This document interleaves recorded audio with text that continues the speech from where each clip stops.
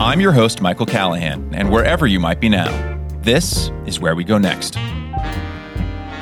And Ben Lamm and George Church are co-founders of Colossal, a bioscience and genetics company that will rapidly advance the field of species de-extinction. Ben is CEO and is a serial technology entrepreneur driven to solve the most complex challenges facing our planet. Dr. George Church is Colossal's lead genetic advisor and the recognized leader in genomics, pioneering a number of advances and breakthroughs that have progressed the entire field. Ben, George, thanks so much for joining us. Thanks for having us. Great to be here. Well, it's my pleasure. Now, if we had more time, I could easily devote an hour just to going through your respective biographies. Ben, with the companies you've co-founded over the last decade, from the mobile app innovator Chaotic Moon Studios to the machine learning tech startup Hypergiant Industries. George, with your decades of truly groundbreaking work in genetics, molecular engineering, and chemistry. Just a snippet of your biography for our audience. In 1984, you developed the first direct genomic sequencing method, which resulted in the first ever genome sequence, and are regarded by many as the, quote, founding father of genomics. You're a professor of genetics at Harvard and the director of the Center of Computational Genetics. And through the lab at Harvard that is named after you, you've co-founded about 50 biotech companies. So needless to say, gentlemen, your bona fides speak for themselves. But like many animals at risk of extinction today, our time is short. So let's get to it. As noted in the intro, Colossal is in the, quote, de-extinction business. And it's beginning with two animals that went extinct at wildly different times. The thylacine, commonly known as the Tasmanian tiger, which went extinct 86 years ago, and the woolly mammoth, which went extinct about 10,000 years ago. So, Ben, we'll start with you for the pitch, and then I'll turn to you for science in a moment, George. Ben, during a South by Southwest panel last year, you said, quote, "We're in the sixth mass extinction event, and this one's man-made.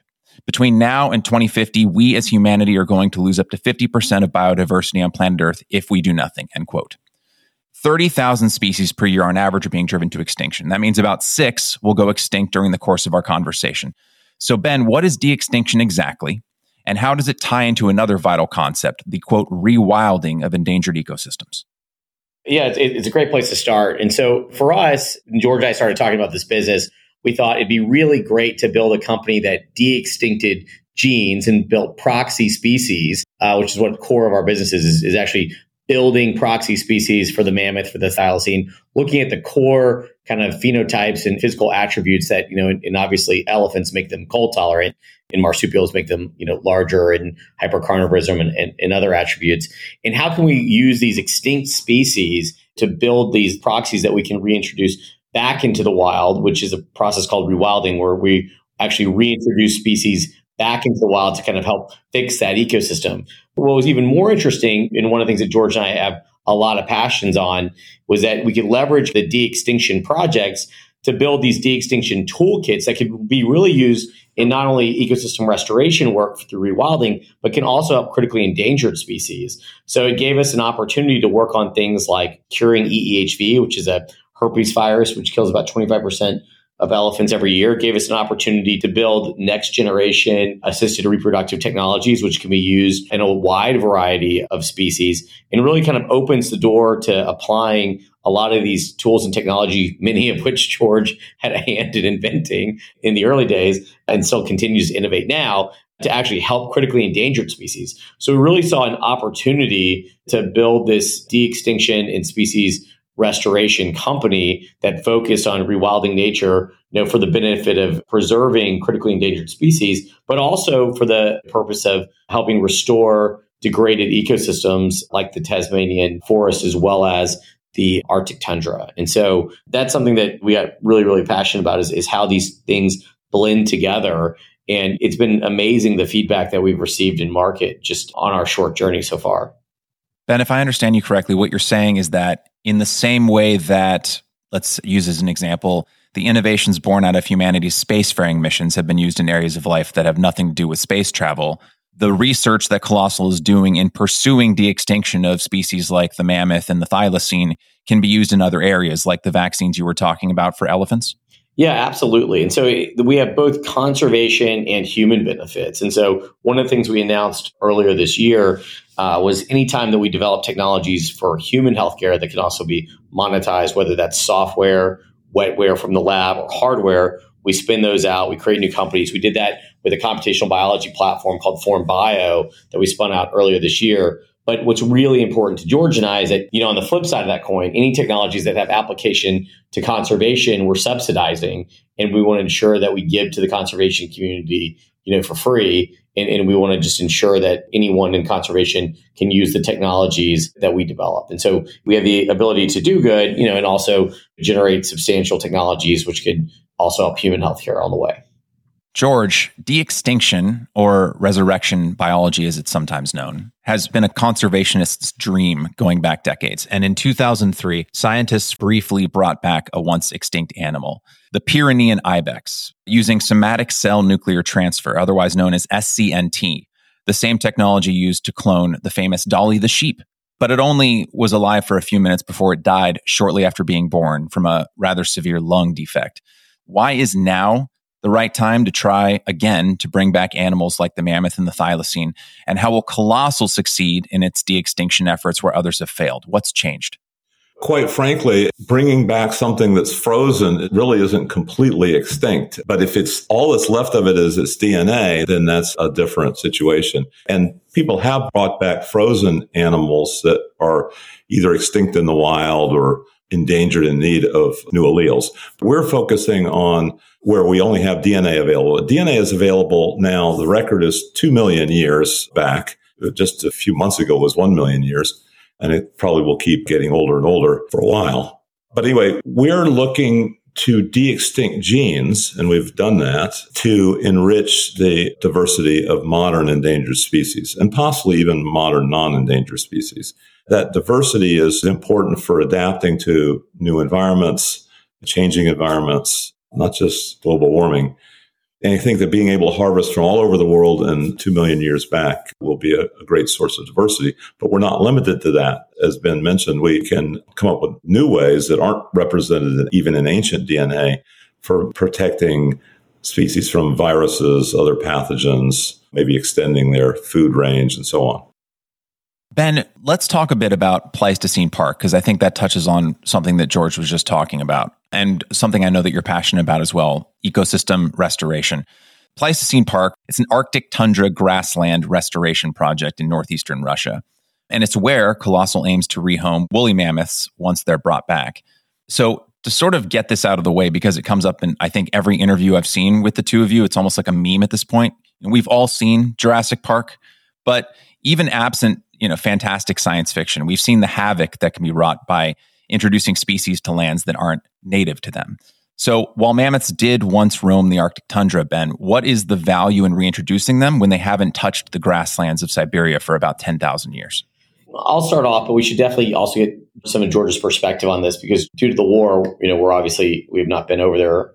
We were planning to go late last year, but that changed, given the conflict over there. George has actually worked with Sergei Nikita-Zimov, the founders and operators of Pleistocene Park, and also donated to it and worked with them for years. And he's actually been there. So we should also get George's perspective on this. And I do want to note that while we are focused on Pleistocene Park, we recently just got back from Alaska. We've been working with the head of Fish and Wildlife, some of the largest indigenous Arctic native corporations, which represent the indigenous people there, as well as met with one of the largest private landowners and whatnot. So we are looking, and we're starting those conversations also in the Yukon. So for us, this is not just an Alaskan thing. It's not just a Siberian project. This is not just a full Arctic Circle. We're also looking at Circle Polar North, which is a little bit broader than just the Arctic Circle region. So for us, and one of the original conversations I had with George was talking about the reintroduction of cold-tolerant elephants and functional mammoths that could be helpful for combating climate change. And what a lot of people don't realize is that there's more carbon stored in the Arctic than really anywhere else on the planet. And the Arctic's actually warming about 4 times faster than anywhere else on the planet. And so you've got a lot of trapped carbon and a lot of trapped methane there. And what's interesting is that this work that Sergei Nikita and their teams have done have shown that they've actually been able to lower, in peer-reviewed scientific journals, they've been able to lower ground temperatures by up to 8 degrees, which is really interesting. And that's a combination of them using tractors and other devices to remove some of the non-optimized carnivorous trees, as well as using the herding animals that actually help pack the snow in their herding in the winter months, that allows the cool Arctic breezes to penetrate deeper so you don't have that fluffy snow layer on top of the ground that's insulating. This actually allows the ground temperatures to get cooler so that when you go into the warmer months, that coolness is actually permeated deeper. And then they also help with the increased nutrient cycle. There was a great article, I think that came out yesterday, the day before, in Inverse, talking about how elephants are doing this, and they're studying this just in the African forest elephant in Central Africa. And so that increased nutrient cycling, making that permafrost in that tundra area less of a taiga forest and more of an Arctic grassland, increases carbon sequestration by about 6x. And then you have nearly a 2x albedo effect of light reflection back into space during the summer months. They've seen and done a lot of really interesting studies showing that this once Arctic mammoth steppe ecosystem was massively efficient at carbon sequestration and that nutrient cycling. And so there's been a lot of really interesting studies showing that elephants have been massively helpful in being environmental modifiers in actually knocking down trees and helping clear the landscape as they've done all over Africa. And so the combined kind of studies with the team at Pleistocene Park, as well as some other peer-reviewed papers and some modeling that we've done with mammoth, shows that cold adaptive elephants could be a massive accelerant in resuscitating that ecosystem and helping with the carbon sequestration. And, George, you probably have additional points given that you've also been there. Yeah, well, back to closer to the question about what could go wrong at Jurassic Park-like events. There are actually 1,000 different experiments on rewilding at this point, and I think they have all been successful. The only unsuccessful things were introduction of species that were invasive, that weren't part of a rewilding effort, but were either accidental or intentional, moving things many continents away. An example of a successful one was the reintroduction of the wolf into Yellowstone. After 70 years, it had impact on the herbivores that were keeping the willows and other trees from growing, not by killing the herbivores, but by chasing them away. They proliferated nevertheless. Then the trees grew to size big enough for beavers. Beavers changed the aquatic landscape for amphibia, fish, and aquatic birds. That's what you're looking for, is keystone species where influencing one species by rewilding can influence a lot. Now, mammoths or even dinosaurs in the Jurassic Park, with some thought about what would fit in with the environment that you're trying to recreate or restore, I think that that's generally gone well. Pleistocene Park is a really earnest and productive experiment so far of rewilding maybe a dozen different species. The only one that's missing is the one that knocks down trees and makes it easier for all the rest to do their job. Yes, it's been interesting looking into the research and conservation that Sergei and more recently joined by his son Nikita Zimov have been doing in that area of Siberia since about 1996. For our audience, it's restorative work in a section of what is called appropriately, I think, the Mammoth Steppe. And these men and their teams have reintroduced animals to the area that once lived there, like the Yakutian horse in 1996, or they've brought in animals that had thrived in similar climates, like the musk ox in 2010, native to the Canadian Arctic. They've then introduced the European bison in 2011, yaks in 2017, and so on. I think right now, the area is home to populations of 9 megafauna grazers, which is 7 more than were once there. And again, I want to say that I'm framing these questions in a more skeptical way than I personally feel, because as I was prepping for this interview and asking friends and colleagues of mine what questions they might ask, there seemed to be, I think perhaps because Jurassic Park and more pessimistic science fiction of the last several decades has kind of primed people to be more skeptical of projects like this. If the process of reintroducing megafauna can help prevent climate change, negating the release of methane from permafrost, and these 9 megafauna grazers that are already in the park are helping to do that, the question from a skeptic would be, what role will the mammoth play that existing, currently non-extinct megafauna may already be playing in that area? Based on their expectations, followed up by the actual experiments in Pleistocene Park with the 9 species that you mentioned, is that they don't knock down trees. They keep the trees at grass level so the grass can take over once they're knocked down, and knocking them down in the tundra, which is very uneven soil. When I was there, it's hard to negotiate even with a ATV, and the device that they were using to help them pull down the trees was broken and was not replaced. But elephants, for sure, knock down trees quite readily and could easily be encouraged to do it even more. They're usually used in the lumber industry in some countries, but they do it spontaneously. So I think that's what the other herbivores won't do. Even their large herbivores like the bison, they'll play around with sticks, but they won't knock down trees.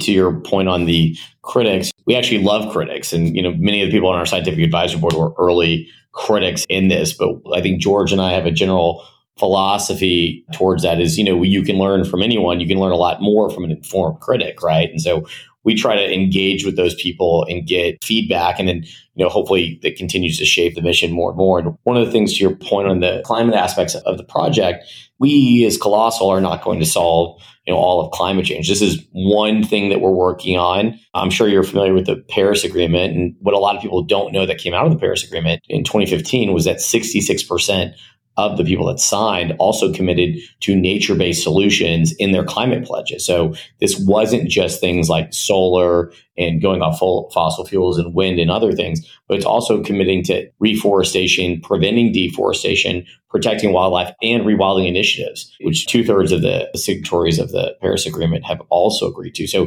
this is a nature-based solution. And we like to think of our approach as one of, hopefully thousands of other approaches worldwide that, hopefully will build kind of a tapestry of solutions to help combat man-made climate change and start to kind of reverse the damage that we've done. I think sometimes people get a little excited about our work and assume that it's a magic bullet and a true fix to everything. But really, there's got to be kind of a tapestry of these solutions, both technological as well as nature-based solutions that, really come together to help solve these problems. That's very well said. I think it's easy for some of us to fall into the trap of looking at any one technology that is helping to alleviate climate change and being disappointed that that one technology in and of itself, whether it's solar power or ecological restoration, and saying, well, that's only doing 10% or 5%, or that won't get us all the way there. And I think looking at it from a more holistic point of view, where everything is part of a larger tapestry that prevents climate change is honestly the healthier approach.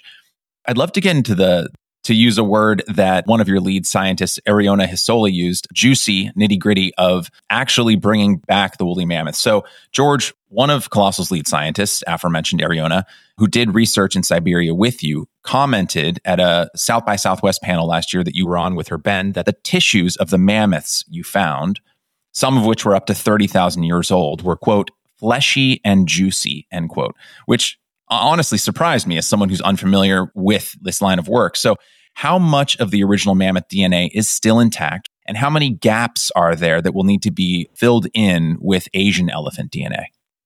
Some people imagine that we're getting these from fossils, which are actually stones. These are actually much more like frozen meat.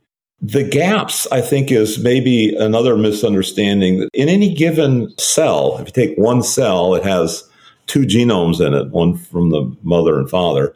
There will be breaks, maybe 1 million breaks, but they're not really gaps. They're just maybe one base missing out of the 3 million. And if you take millions of cells, which you typically do for sequencing the genome, then the break in one is covered by a solid piece in another. And the only gaps that remain are ones that are complicated by the computational methods that one uses for reassembling the genome. But the tools are getting better and better, and some of the quality of ancient genomes now is getting comparable to the quality of modern genomes. There were gaps in even the human genome until this year, and there still are gaps in clinical human genomes that are done on a routine basis because you don't need to get every last base pair. So what needs to be filled in by modern elephants? Well, first of all, they're already 99.6% identical. So whether you consider that filled in by one species or the other doesn't matter. And the remaining parts are mostly neutral. They just probably have no particular impact on the traits we care about, which is mainly cold resistance. So it may be 100 changes. It may be 1,000. We have editing tools we think that we've shown are capable of getting up to 24,000 edits in a special case. But we need to make that a more general technology. I'm glad you brought that up, the 99.6% genetic similarity, because Ariona mentioned that same statistic. And so it kind of got me wondering. My question, again, coming from a layman's perspective, someone who is as familiar with this topic as one can be in a couple weeks of research, Gray wolves and modern domesticated dogs are, I think, 99.9% similar. And yet we can understand at almost a glance how different these animals are in temperament, ability, intelligence, etc. To put it another way for our listeners, chimpanzee and human DNA is 98.8% the same. But each human cell contains 3 billion base pairs, which are the building blocks of the DNA double helix. So 1.2% of difference equals about 35 million differences between chimps and humans. I guess, again, from the layman's perspective, even if Asian elephants and woolly mammoths are only 0.4% dissimilar, isn't that at scale still a huge chasm of difference considering how similar all beings on Earth are to one another?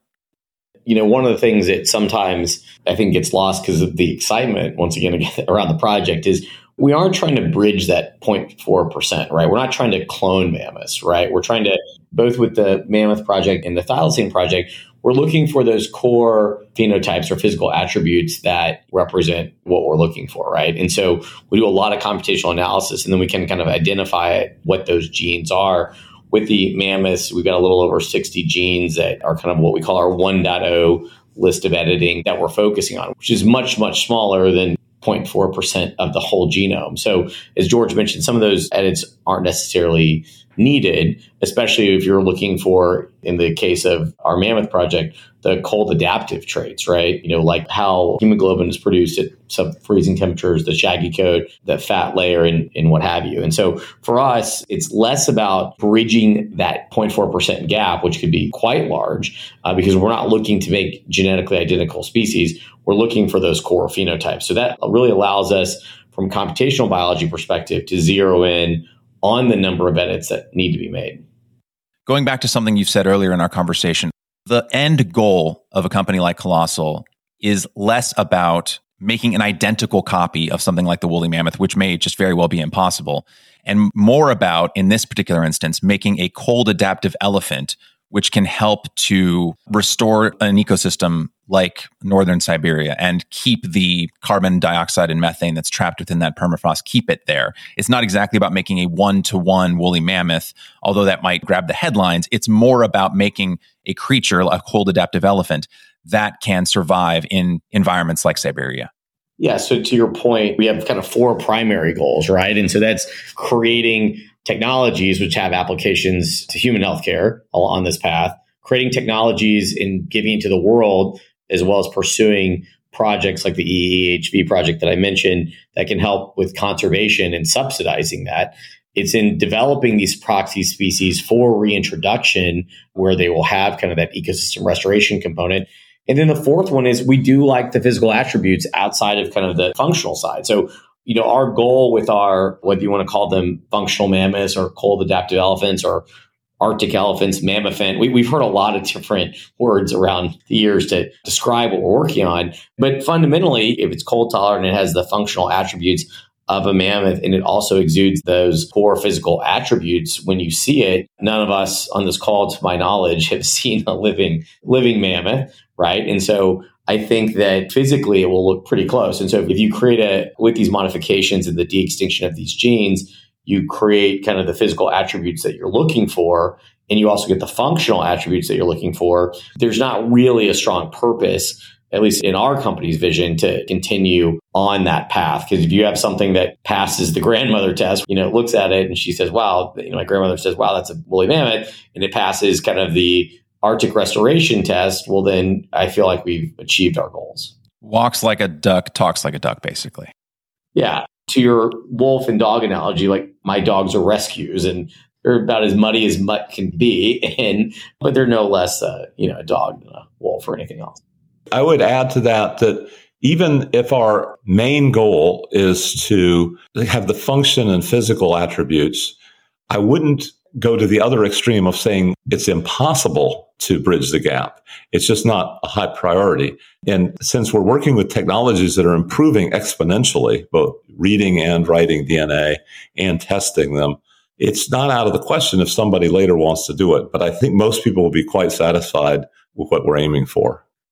My follow-up question for you, George, is, as I mentioned earlier to our audience, this is the field of genomics that you've been in for decades. The research that you've done in various branches of this field is quite storied. So with this specific venture with Colossal, what is something, as your team gets closer and closer to making this a reality, What's something about this project that truly excites you, perhaps in a way that you haven't been excited about in one of your past projects? I'm excited about the way that it benefits from technology we've developed for human clinical medicine.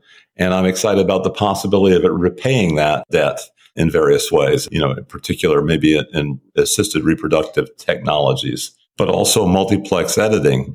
There are definitely things that we can do in the elephant, and we have done already in pigs that involve germline editing that we cannot do in humans, certainly are not rushing into the ethical issues with germline. We can do germline in pigs and elephants and dogs. So that's one thing. And the other thing is thinking deeply about ecosystems. Even if it's only a fraction of the tapestry that fixes climate change, I think it's one of the better ones that I've heard, at least on paper. A lot of them just slow down the inevitable, and we're already kind of too far in the sense that the Arctic is melting at 4 times faster than the rest of the world, and at a speed where there's 1,400 gigatons of carbon at risk, dwarfing the 10 gigatons per year that all humans combined produce. So those are the two probably most things that excite me.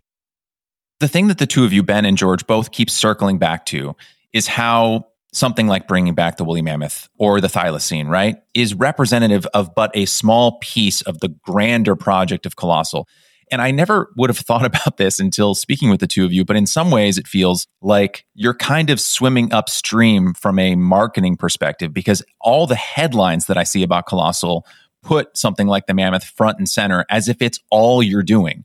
And yet what the two of you keep reminding me and our audience is that, no, our work with the woolly mammoth is circling back for other things that are related to other animals, other ecosystems, humankind, that the research that Colossal is doing is spanning a wide variety of areas. And yet it seems like every headline that I read about the company is focusing on just one tiny thing, bringing back the mammoth. Is that something that has been frustrating you from a messaging standpoint? Or how do you close the gap between what Colossal is actually trying to do and how it is perceived?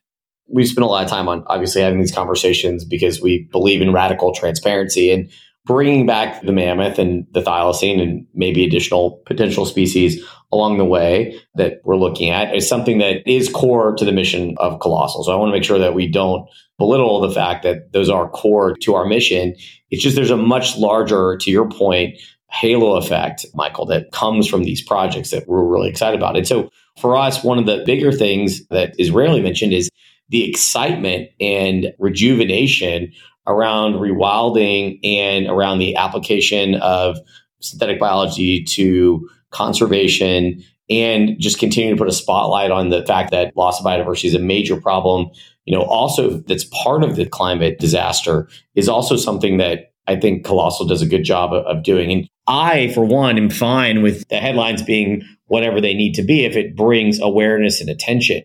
What's been really interesting and really inspiring for me, and I assume will be for George, is like we get emails and letters of like little kids and their parents of kids that are drawing mammoths. And we get people that are pinging us on our email on social that are asking us questions about CRISPR. They're in high school, right? And so outside of the technical achievements that have applications to both conservation and humankind, as well as the ecosystem restoration, when you're working on something that's a moonshot, kind of like the Apollo program, I think you have an opportunity and almost a duty to message it, be radically transparent because, it's a bold initiative. But I think you also have an opportunity to really kind of educate the next generation in the success of our projects outside of the technologies and value creation and potential impact that we have, on the ecosystems as well as for our shareholders.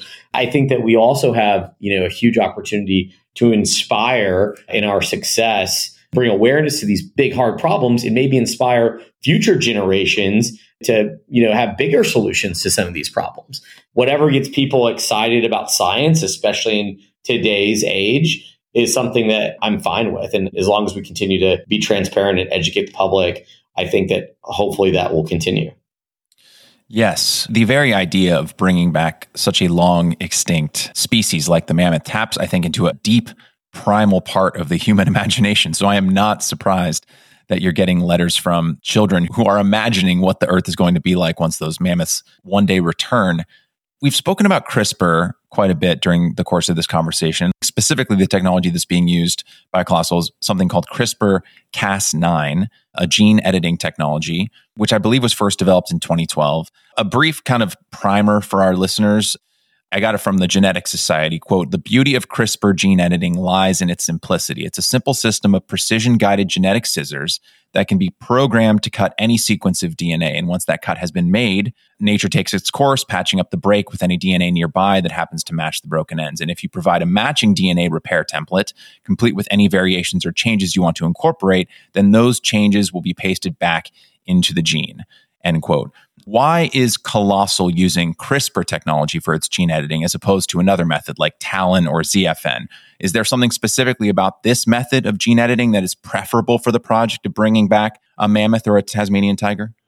So my lab was involved in all three of those, the zinc fingers, talons, and CRISPR, and some others, both before and after CRISPR, such as transposons and integrases. And they each have different advantages, and we're not particularly stuck with one or the other. We'll use whatever works the best. For example, when you're putting in big pieces of DNA, as we did in the pig, we would put up to 20 kilobases of DNA in order to adapt the pigs for donating organs for humans. That is not necessarily best done by CRISPR. It's done by the integrases or the transposonases. We're going to use a mixture. Somehow the public locked into one of this toolbox full of tools. It's like saying, we now have a hammer. Now we can do any task we need to do. Or maybe an axe would be a better metaphor for CRISPR, because what it does straight out of the box is it kills viruses. That's what it evolved to do. And in our first paper in 2013 on this, it basically mostly was used for destroying genes. And we did show in the first paper that you could also do replacement, but that's much less efficient.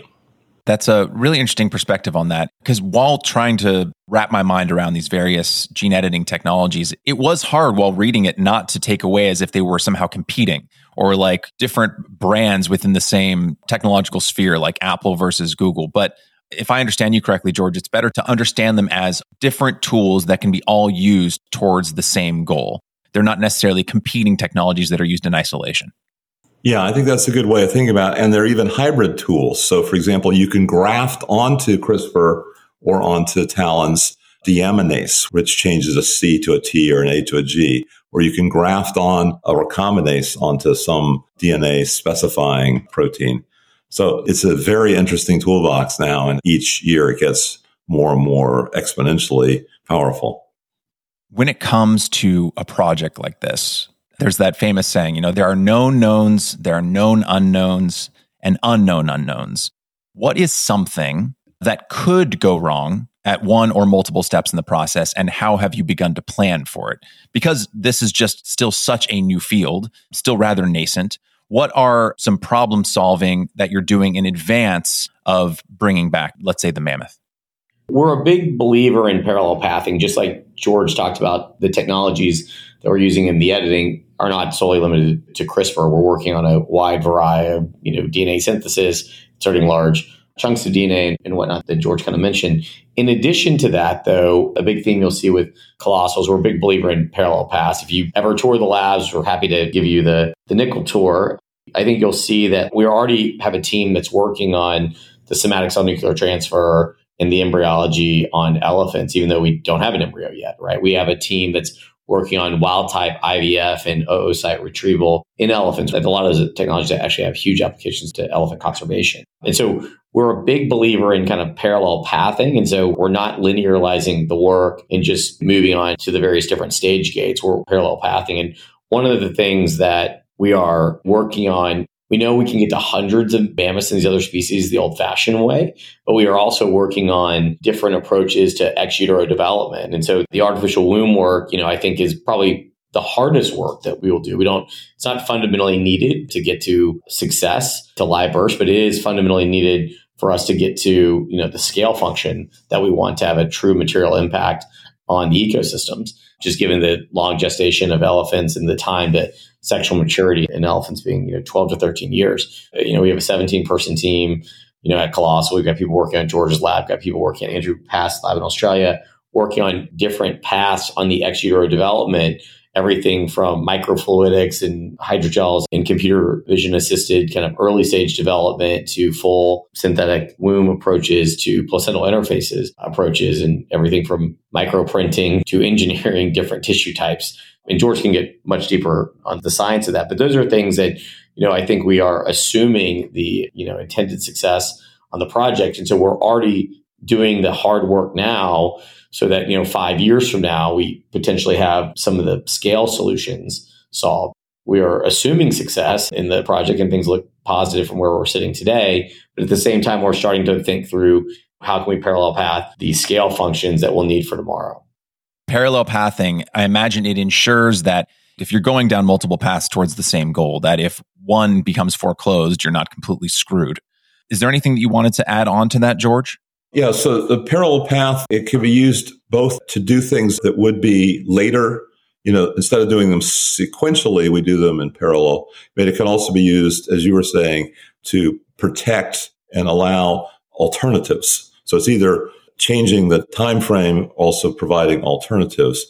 We also, are looking at other species. It's not just these two species. There will be others that we aim for. And it just may turn out that some are better than others. It could be that, for example, the elephant and the mammoth are very close to one another genetically and in terms of size and so on, while the thylacine doesn't really have a very close relative. The Dunart is, I think, 1,000 times smaller body mass and, maybe 5-fold more distant evolutionarily than the elephant mammoth distance.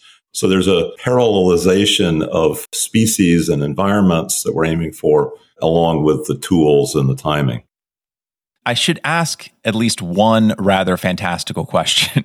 Something that could be possible, if not now or even 5 years from now, but maybe something 10 or 15 years into the future as this technology continues to mature and you have successes in the future. George, you had mentioned earlier how what you found of the mammoth was almost like a frozen meat, like the kind you might find at the grocery store.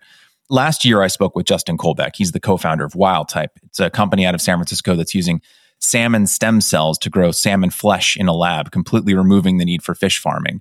So as these long extinct animals, and I know extinct might not be the right word exactly, but as they're brought back, do you see any potential for garnering popular interest in this project by collaborating with a company, let's say, if not specifically WildType, a company like it, to, I suppose, just to use the most blunt example, and with respect to your veganism, George, create other de-extinct meat that could potentially be used in a way that can help to raise money and awareness, et cetera, for these species as they're rewilded into ecosystems? I think that's on the table. It's a possibility. In fact, the rewilding of bison, where there was almost none in the wild, maybe low hundreds in the world, now there's 500,000 in the world. That was largely driven by the meat being lower fat and cholesterol than their comparable bovine relatives. So I don't think it's out of the question. I do think that our fetish worldwide with meat is not entirely justified nutritionally. And in fact, it puts some people at risk, people with cholesterol issues. And I think we need to think more creatively about using synthetic biology to create the textures and tastes of meat in vegetables and improving recipes. But nevertheless, whatever it takes to get people excited, even more excited than they already are. And I think this project, for whatever reason, is exciting people even more than the Apollo project, the Genome project, and maybe even the smallpox project put together. I mean, we'll see. That's not a very rigorous statement, but it's a gut feeling.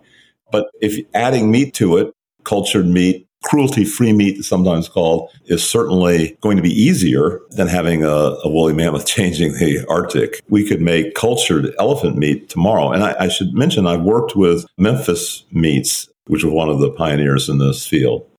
What I've loved most about researching Colossal and your work, George, and the work that you've been doing, Ben, with the rest of the team, and all the brilliant, talented scientists who are working alongside both of you, is just that the more you understand about this field of research, the more vast the expanse of possibilities becomes, right? Because as you've said repeatedly in this conversation, it's not just about something like the woolly mammoth. It's not just about the thylacine or even other potentially extinct species that could be brought back.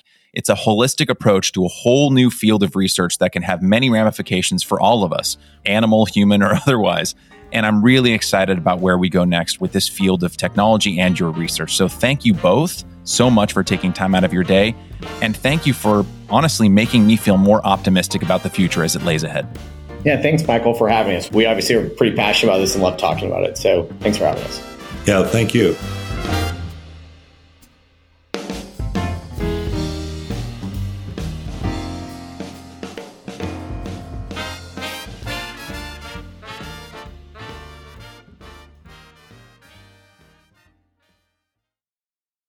Hey there. If you're hearing this, you're exactly the person this message is for. I want to learn more about the Where We Go Next audience, which means I want to learn more about you and your thoughts on the show. So if you're listening right now, please send me an email at wherewegopod@gmail.com and let me know, 1, what's your all-time favorite episode of the podcast and why? 2, what's your least favorite episode of the podcast and why? And 3, where would you like to see this show go next? And hey, while you're here, if you're a fan of the show, it would make my day if you could give it a 5-star rating and write a brief 1 or 2 sentence review on Apple Podcasts. It really does help. Thanks so much for listening.